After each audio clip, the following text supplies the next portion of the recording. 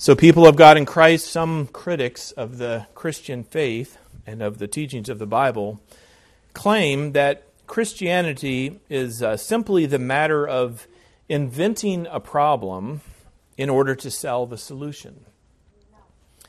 It's a common strategy used within this world to sell things. You simply invent the problem, you convince people that they have a need, and then you have at the ready the solution to fix it. This is really the strategy of much modern advertising. You have a problem. We're here to tell you. You have this problem and that need. Even more, you deserve what we have to offer you. So for 5 easy payments of $29.95, it can be yours. Problem solved. Need fulfilled.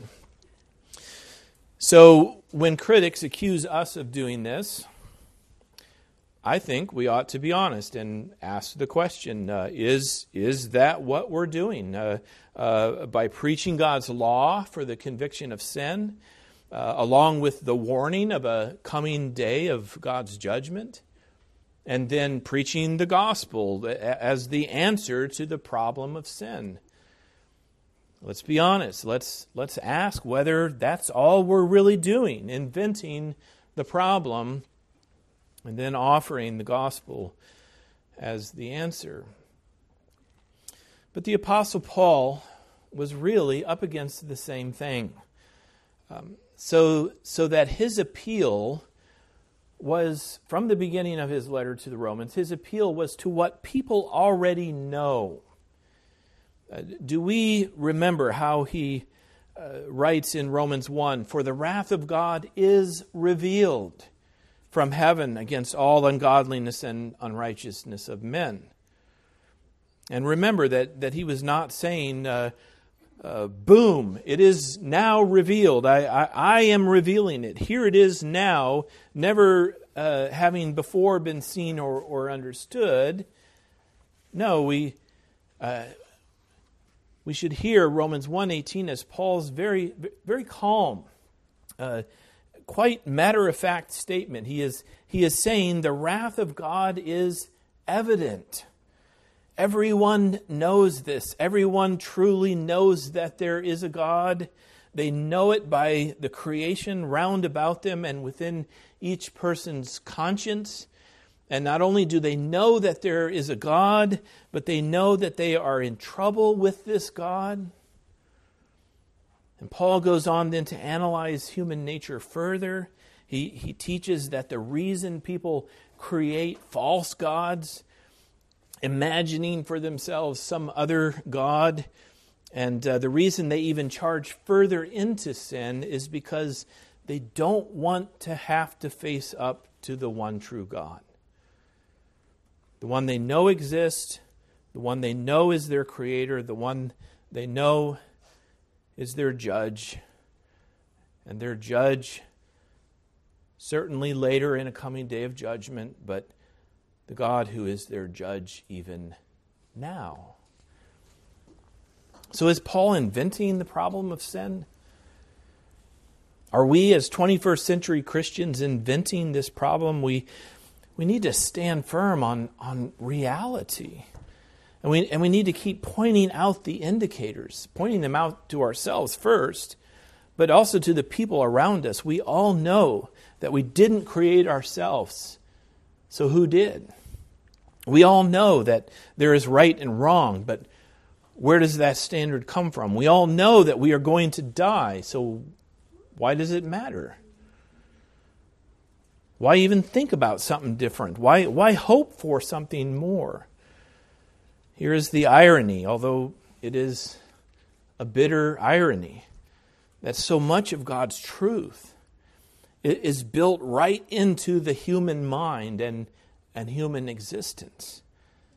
Solomon put it this way in Ecclesiastes 3, that God has made everything beautiful in its time.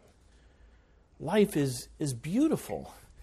God's creation is good, but it has a time to it. And beauty fades as quickly as it emerges. God has made everything beautiful in its time, writes wise Solomon, so that God has put eternity into man's heart. Things like beauty and eternity, truth, God Himself. We know these things, yet we cannot comprehend them.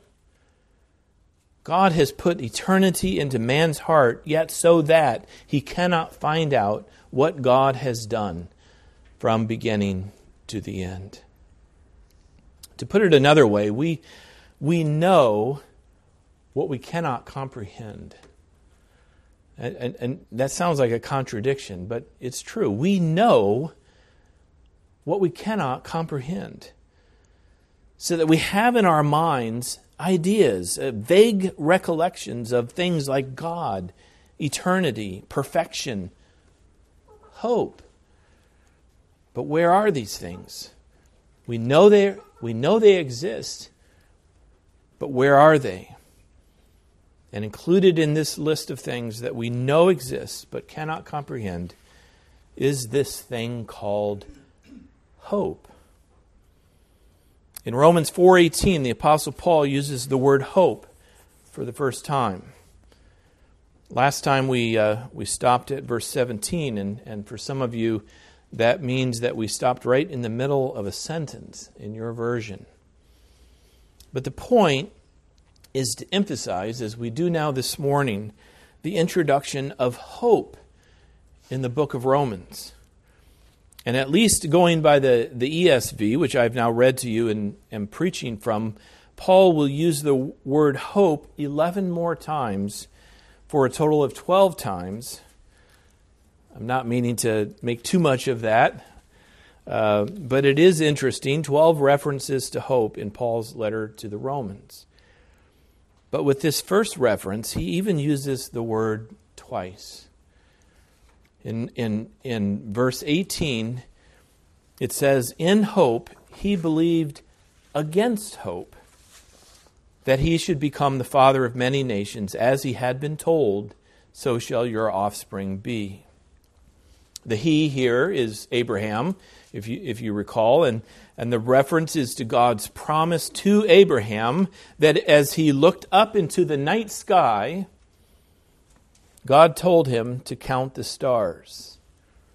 Remember, it's one of the ifs that is found in God's promises to Abraham, but it's not an if, it's not a condition that Abraham had to meet in order to gain the blessing.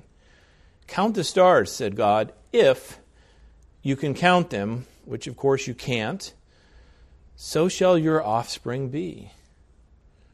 And Abraham believed. But even more, by faith, he was given hope. But here's the thing to see, that in hope he believed against hope. If it helps, the New King James Version says, contrary to hope, in hope he believed. And the New International Version says, against all hope, Abraham in hope believed. But whichever way, we are hearing of hope in that way that we ought to understand. There is this thing called hope. We understand that it's a thing, as they say, but we don't know where to find it. We know that it really can't be found in this world, so that we are left to grab at hope, to reach out into seemingly thin air for something called hope. Another way to say it, we are known to hope for hope. I hope that tomorrow I will be more hopeful than I am today. But then, are we to hope for hope for hope? And then to hope for hope for hope for hope? While never really having any real hope at all. On one hand, we could say that there are two kinds of hope, or at least two meanings to the word hope. And even Paul is using both meanings. Someone asked us, did you get that promotion at work? And we answer, well, I don't know yet, but I sure hope so.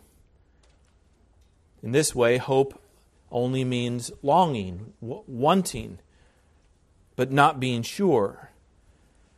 But God uses the word hope, and the gospel gives us hope in a different way, to speak of a sure hope, a joyful assurance, even an eager expectation for what is coming upon the return of Christ. And the thing to see is that in this way, faith and hope are really the same thing. At least they are very closely related, because Hebrews 11 verse 1 even says, "Now faith is the assurance of things hoped for, the conviction of things not seen." All within this one verse. Again, Hebrews 11 verse 1. One statement of teaching in Scripture, we get faith, we get assurance, we get hope, we get conviction. Faith is the assurance of things hoped for, the conviction of things not seen. But it's the same in Hebrews 11 as it is in Romans 4. Where does hope come from? It comes from God. And how does it come? It comes by the promises of God in Christ. And what can it do for us? It gives us conviction to hope against hope, or to hope against all hope. In the first part of his letter to the Romans, Paul is really, if you think about it, he's really intent upon dashing hopes, destroying false hope. He wants to get rid of the hope by which we say, well, I can only hope. I sure hope so. In the first part of his letter, Paul is saying, he is teaching, quit your foolish hoping. Give it up. Left to ourselves, let us not expect anything more than wrath and judgment from a holy God. Under the law of God, there is only despair. There's no hope. There's only despair. But now here is the gospel of hope. Not a new way to say, well, I can only hope, but the opportunity to hope against hope, to hope with assurance, and even with joy. But there is the matter of both faith and unbelief. In verse 19, Paul writes, "Of Abraham he did not weaken in faith when he considered his own body, which was as good as dead, since he was about 100 years old, or when he considered the barrenness of Sarah's womb." So this takes us back to where Abraham was when God made his covenant promises to him. Abraham himself was an old man. His wife was decades beyond menopause, or as the Bible puts it, beyond the way of women. It was an impossibility for Abraham and Sarah to have even one child. So then think of this, that when God first made his promise to Abraham, that he would be a great father of many, there was still a chance. Sarah was already considered barren, but there was still time. There was still a chance that Sarah might yet conceive. But then the years began to tick by, and all chance disappeared. Time ran out on them. And once time ran out on them, God still gave his promise over and over again. In fact, through the whole thing, Abraham continued to hear or continue to bear the name Abraham, meaning great father. I once heard it put this way in a sermon, that Abraham probably had to deal with the snickers, the laughter, if not the outright mockery of the people around him. "Hello, my name is Abraham." "Ah, Abraham," came the response, "great father of many descendants. So, how many children do you have?" "Well, none right now." And then the conversation probably turned to inward thought. This man is named Abraham, meaning father of many. He's 80 years old. He's 90 years old. He hasn't switched to a younger wife, as old men often do. His wife herself is old enough to be a great grandmother. Talk about someone who never lived up to his name. But Paul teaches that Abraham continued to believe. To start with, Paul writes, in hope he believed against hope that he would be the father of many nations. But Paul even puts it in the superlative. In verse 19, he did not weaken in faith when he considered his own body, which was as good as dead, since he was 100 years old, or when he considered the barrenness of Sarah's womb. But verse 20 says more. No unbelief made him waver. No unbelief made him waver concerning the promise of God. How do we understand this teaching, this claim from Paul? We know, as Paul himself surely knew, that Abraham did. He did struggle with unbelief. As Sarah struggled with unbelief, she suggested to Abraham, here, take my servant as a second wife. Go into her. Maybe she can bear children for me. It will still be our offspring because she's my slave, and you will still be the father of the children she bears. And Abraham listened to Sarah, and the result was Ishmael. And in Genesis 15, Scripture even records the doubting words. Can be no doubt that these are doubting words of Abraham. O Lord, what will you give me? For I continue childless. Behold, you have given me no offspring. And in verse 8, it becomes clear that Abraham was not just inquiring about how it will happen. He wasn't saying, Lord, I sure would like to know how this is going to happen. No, he was saying, what is happening? And, O Lord, how can I know that I shall possess it? So how can Paul say of Abraham that he did not weaken in faith and that no unbelief made him waver concerning the promise of God? Well, the answer comes in the rest of verse 20. No unbelief made him waver concerning the promise of God, but he grew strong in his faith as he gave glory to God, fully convinced that God was able to do what he had promised. If you don't recognize it, Paul is talking about the much later Abraham, the Abraham who had now been given the child Isaac. And who was Isaac? He was the miracle child, the child born to a miracle mother and to a miracle father. Not even when God sent Christ into the world did he do it in this particular miraculous way. With Christ, it was a virgin mother and a virgin birth, a child born to a woman who could not possibly have conceived except for the power of God through the Holy Spirit. With Isaac, it was a lifelong barren woman who, decades after menopause, finally, impossibly, but wonderfully, she conceived. Abraham probably had a good night, and Sarah probably acquiesced to what husbands want, but she conceived. So Paul is talking about this much later Abraham. Isaac was now given to them. Laughter, remember, Isaac means laughter. Laughter had been given to them. The laughter of unbelief had been overcome by the laughter of joy. But then God said to Abraham, kill him. Go to where I will show you and kill your son, your only son. Sacrifice him to me. And Abraham did go.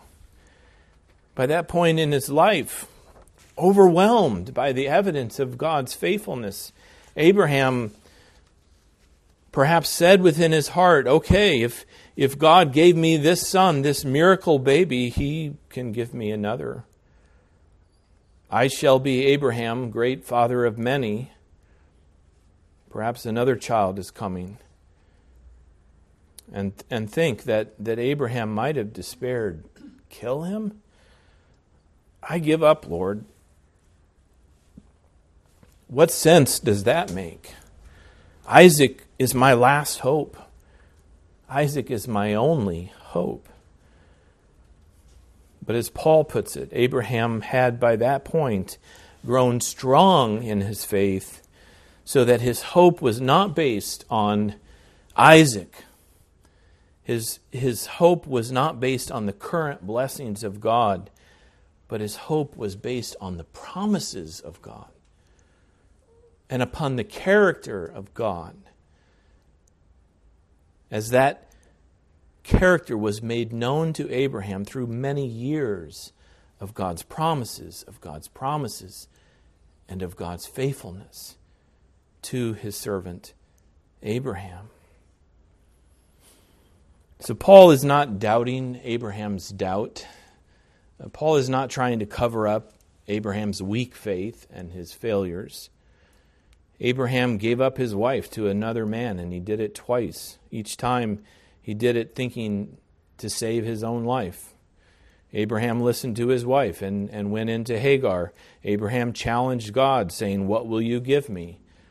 Going back to Genesis 15, think about the word behold.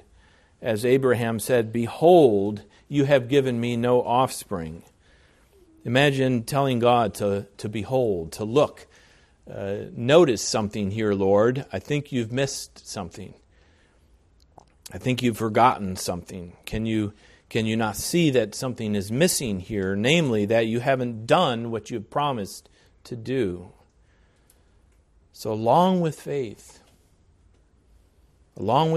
there will always be unbelief. Only let faith continue. Let the promise of God not be forgotten, and let us not despair of the promises of God. And let's finish then with our likeness to Abraham as a third point of application. Let's start by pointing out again that it's the same God, it's the same covenant promises, it's the same faith to which we are called. And we are in the same boat as Abraham.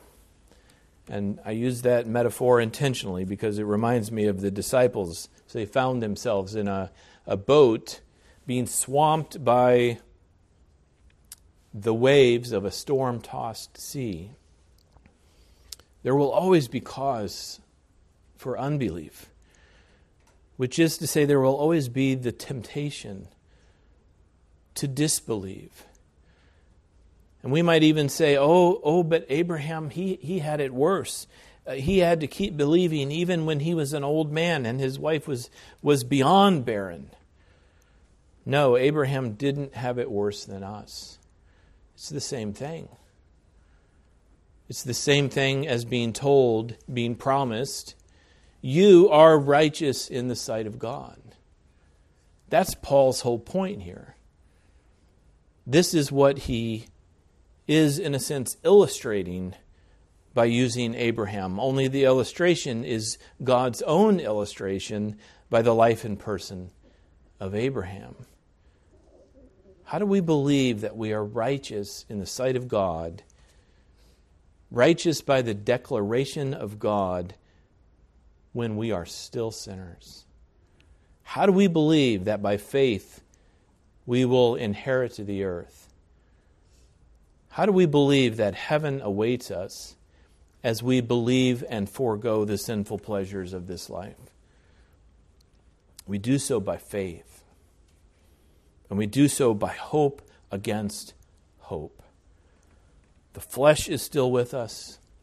Satan himself accuses us. We are met with the conviction of our sin every day. But what has God promised. Christ has obeyed the law for us. Christ himself is our righteousness. Christ suffered and died in our place. In him, by faith in him, we can hope against hope. Not hoping for hope, but hoping with confidence and with courage that on the day of judgment, in the day of reckoning, we will be judged righteous. We will be reckoned worthy of heaven. It brings to mind, for me at least, what Paul writes in 2 Corinthians 4. We are afflicted in every way, but not crushed. Perplexed, but not driven to despair. Persecuted, but not forsaken. Struck down, but not destroyed. Always carrying in the body the death of Jesus, so that the life of Jesus might also be manifested in our bodies. These are words of hope. These are words of hope against hope. Here is Paul's testimony. In his life, there were many reasons, almost every reason, it would seem, to despair, to give up, to do what the world does, because he might as well eat, drink, and be merry, because tomorrow he's going to die. Well, that's the hope of this world. That's the hope that is really only despair. But the better hope, a true hope, a sure hope, is found in the promises of God. And it's the hope of faith.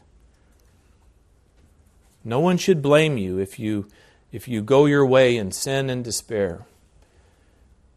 Except that why would you not believe in Christ and claim the hope that is against hope, along with joy and with peace? And I mentioned those two further words, joy and peace, by way of preview, because that's where Paul is going next. He starts with hope, then he's going to talk about peace. And along with peace, he's going to bring in joy. This coming in Romans chapter 5. This is not some ancient piece of literature. This is not just theology. This is the knowledge of faith. It begins with the knowledge of sin unto despair. And it continues with the gospel by the knowledge of faith unto hope against hope. Hope against despair. Let the world mock, but let us not miss that they mock even as they march in despair. Brothers and sisters, the gospel brings us hope. And as we will see next time, the gospel of Jesus Christ, God's promises to us in Him, also bring us peace and bring us joy. Let's anticipate the coming ministry of God's Word, and for now let's finish by bowing together in prayer. Father in heaven, we live in a world of despair. Left to ourselves, we are people, sinners of despair. But along comes the good news of Jesus Christ. Along comes your promises. And it's by those promises that we have hope. So, Lord, so cement your promises within our hearts that we would indeed live with a true hope, a sure hope, even the anticipation of great glory upon the return of Christ, as we live each and every day. And as we continue in your word, give us as well peace and give us great joy. Teach us these things and instill them within us by the faith that you give and form within each one of us. We ask and pray in Jesus' name. Amen.